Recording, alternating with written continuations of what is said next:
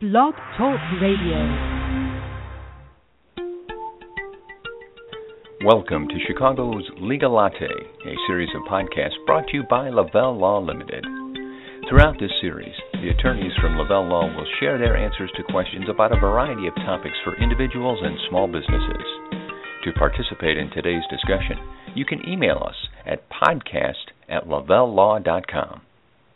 As we begin a new year, this happens very frequently in January. There's many of you who might start thinking about or have been planning and are now ready to jump off into a venture of your own, time to start a new business or perhaps get into the planning to start a new business for the coming year.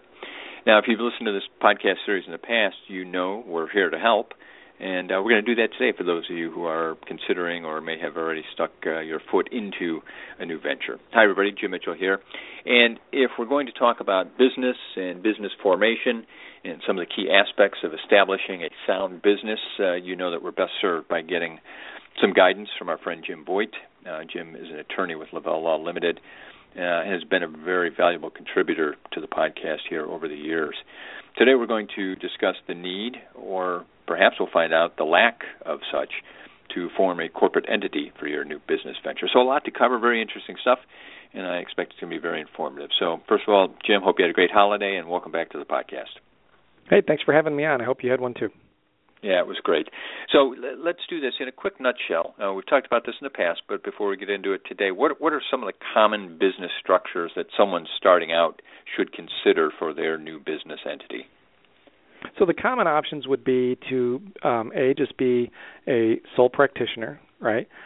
Just an entrepreneur. You've started a business. There is no corporation, and there is no LLC. There's nothing. You're just a sole proprietor in business under your own name. That's one option. Another option is to form a corporation, which typically for a small single-owner business would be an S corporation. And then another option would be to form a limited liability company as a single owner. And each of those has different advantages, different disadvantages. But the main reason that we're on the podcast today is to say that the one that is almost always passed over is the sole proprietor. And a lot of times it's because assumptions are made that you have to have a corporation and that there is an inherent benefit to having a corporation. So what we want to do is say there are definitely benefits to corporations and LLCs, but let's make sure you're getting bang for your buck before you go form one. You might be, in a limited set of circumstances, better off just operating as a sole proprietor. Yeah, and as we kind of take a look at that option today, maybe we work backwards a little bit just to make sure we understand it. Here in Illinois, are there any hard and fast requirements or conditions that the state might apply that require that someone for a particular type of entity must have a corporation ever? Not really, no, not that I'm aware of. Now, the only thing you'd have to be careful about is there are certain businesses that you're going to be in that require a certain type of license, if there's anything very specific like that. But we have clients that are sole proprietors that deal with hazardous materials. We have clients that are sole proprietors that are dentists. And a lot of times they'll file as a corporation for a variety of reasons. But no, I'm not specifically aware of anything that requires you to operate either as a corporation or an LLC just so that you have the right to conduct business. Yeah, and you mentioned one of the advantages briefly there in terms of having a corporation is, the various forms of protection it provides. Is that generally the prime benefit of a corporation? It is, and it's also one of the biggest misunderstandings. So the idea is if I form a corporation, no one can sue me personally for anything, and that's not necessarily true. And there's a couple of ways that it's not true that are pretty common. The first is that, for example, if the corporation were to incur debt, it takes out a loan or it has a credit card or something like that, and the corporation were to default on that loan, then under the law, the shareholder of that corporation would not be liable. That's the legal explanation of how that works. From a practical perspective, though, almost every single small company that incurs a loan, the owner has to sign a personal guarantee. So under that scenario, if you have taken out a loan to start a corporation or to start a business, and the corporation is the borrower, but you signed a personal guarantee, yes, on paper, the corporation protects you as a shareholder. From a practical perspective, you're still going to be personally on the hook. So that's an illusion that we want to make sure we're careful about. in that, if you're signing a personal guarantee, and these personal guarantees are on a lot of different things. It would be on a loan potentially, a corporate credit card. People are very surprised to find out that they're personally guaranteeing the company credit card. And even a lot of times vendors. In the paperwork that they send you, we've got 2 cases going right now where we've got shareholders that are having to pay out of their pocket to settle a case because they didn't even realize they had signed a personal guarantee, but they did. It's pretty obvious. It's right there.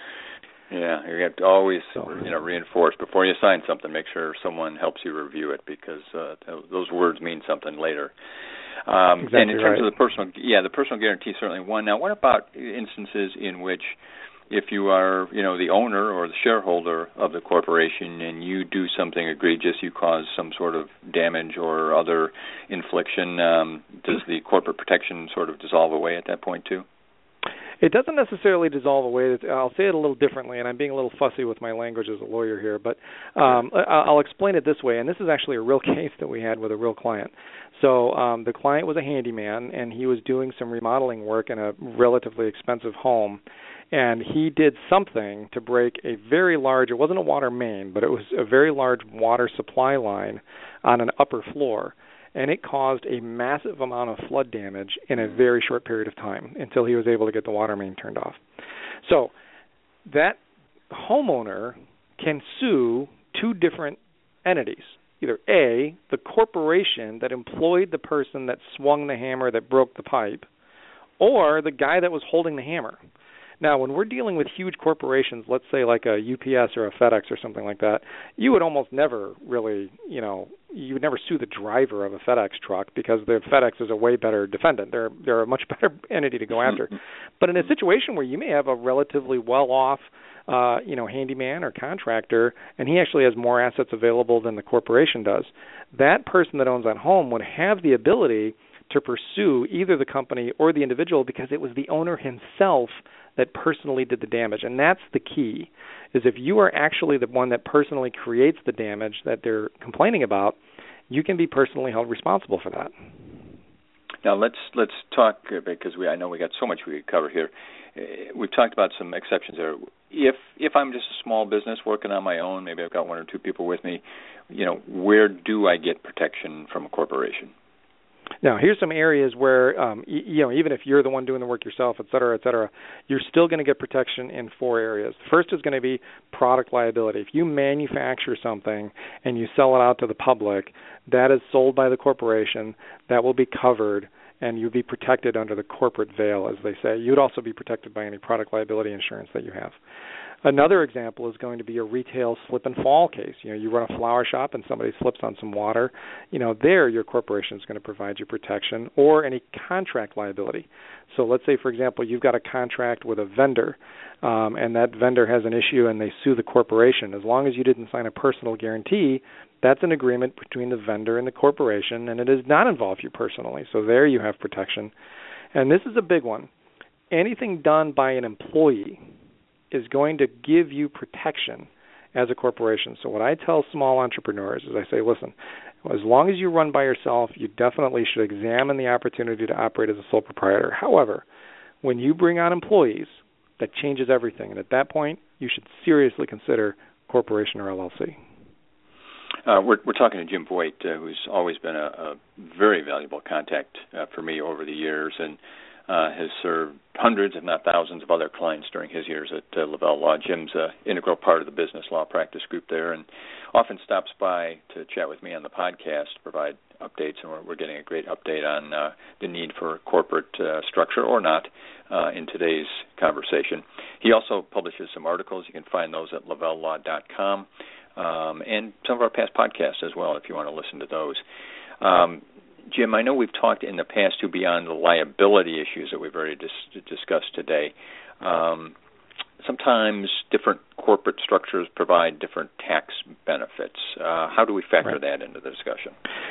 Sure. So for under an S corporation, there's a little trick that you can play where you can divide up. Let's say that a corporation is profitable, and as the owner, you have the ability to take out a total of, $100,000 from that company in a particular year.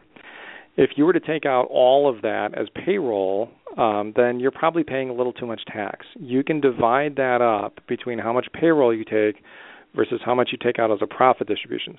Profit distributions are taxed at a little bit of a lower rate. So that's one of the reasons people would say, I think I'll form a corporation even if I don't have any of these other benefits. I'm going to form a corporation because there's this tax trick I can use underneath an S-Corp. The key on that tax trick, though, is to make sure you're actually getting a benefit from it. If you're not making enough money, and typically we say the threshold is $60,000, if you're not making at least $60,000 out of your company, you're probably paying more to an accountant to figure out all of this math and file the tax returns than you're actually saving in taxes. But that's one opportunity there where there's a tax trick that's not available under an LLC. It only works with an S-Corp. And without getting into what might be an entirely different topic here, just a quick question. You mentioned taxes. You mentioned working with an accountant. I know that there's filings for a corporation each year. Is the choice to become a corporation anything that really is a financial decision at all, or is it still pretty much, a little bit here and there, but nothing that should be a factor? It's definitely a financial decision, and the reason is because there's a lot of baggage that comes with a corporation. You do get that nice tax trick, which may save you some money on taxes, but you now have a company tax return that you have to file, quarterly 941 tax returns that need to be filed. So there is extra work that's going to need to be done. So we've been in situations where clients have come to us and said, gosh, you know what, I formed a corporation. It was supposed to save me money on taxes. I'm only making $50,000 a year. I'm actually paying my accountant more to do all of these tax forms than I'm actually saving in taxes. So you really want to do a nice real-world analysis to make sure you're going to benefit the way you think you are. And we come to you for legal advice here on the, or at least legal discussion, I should say.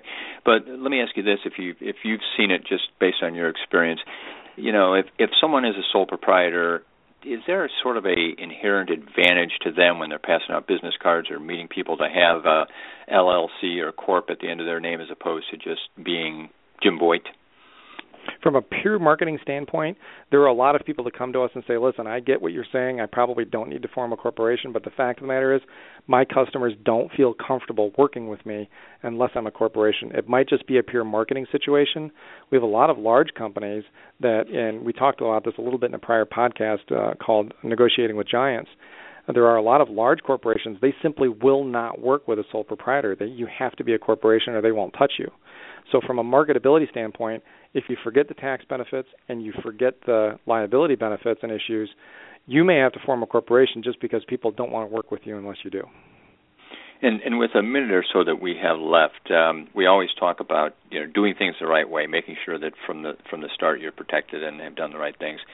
When it comes to establishing your corporate entity, tell me the advantages of working with an attorney, why it makes sense to do it, and maybe highlight there the risk, if there are any, of doing it wrong. If you try and do it, on your own and you mess it up, or is there some concern there then? Sure. One of the things, really, one is a cost issue, and it's a bit of a myth that if you do it online, it's cheaper because by the time you do all of the things an attorney does for you through one of the online services, it actually ends up costing more than what most lawyers charge. But the biggest issue is you're asking or answering a lot of very detailed questions to the taxing bodies like the IRS and the Department of Revenue. And those can be a little tricky. So you want to make sure that you're answering those correctly. The biggest pitfall that we see is people answering those questions the wrong way, end up being, now they have to file tax returns they didn't think they were going to have to file, and they have to try to undo that. So that's really, getting some advice here. But really the number one question is, what if you just formed a corporation that if you had sat down with an attorney for 10 minutes, you'd realize you didn't actually even need it. So just figuring out whether you need one at all is a valuable question to answer by working with an attorney. Okay. Well, as always, folks, if you're going to work with an attorney, we certainly have given you, I think, a great example here today of why Jim Voigt is one of the great people to talk to. You can find out more about Jim at lavellelaw.com. You'll see some of the articles he's written there. Get all the contact information if you want to get in touch with Jim. Next week, we're going to take a look at some family law issues. We're going to talk about some support, child support, family support issues. Janae Pequena will be here with us, and I certainly look forward to that conversation and hope you'll have time to join us for that and each of our podcasts coming up in the new year. Thanks for being here. Thank you for joining us for this edition of Chicago's Legal Latte.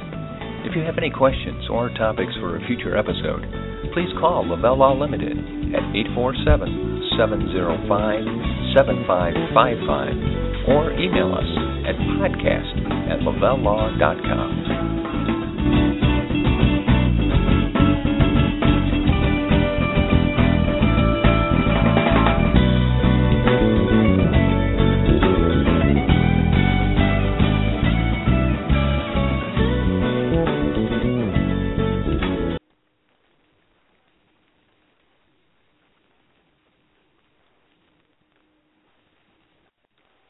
With the Lucky Land Slots, you can get lucky just about anywhere.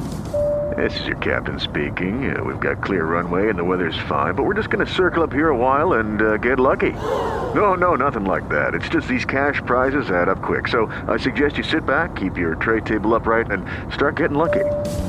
Play for free at LuckyLandSlots.com. Are you feeling lucky? No purchase necessary. Void where prohibited by law. 18+ terms and conditions apply. See website for details.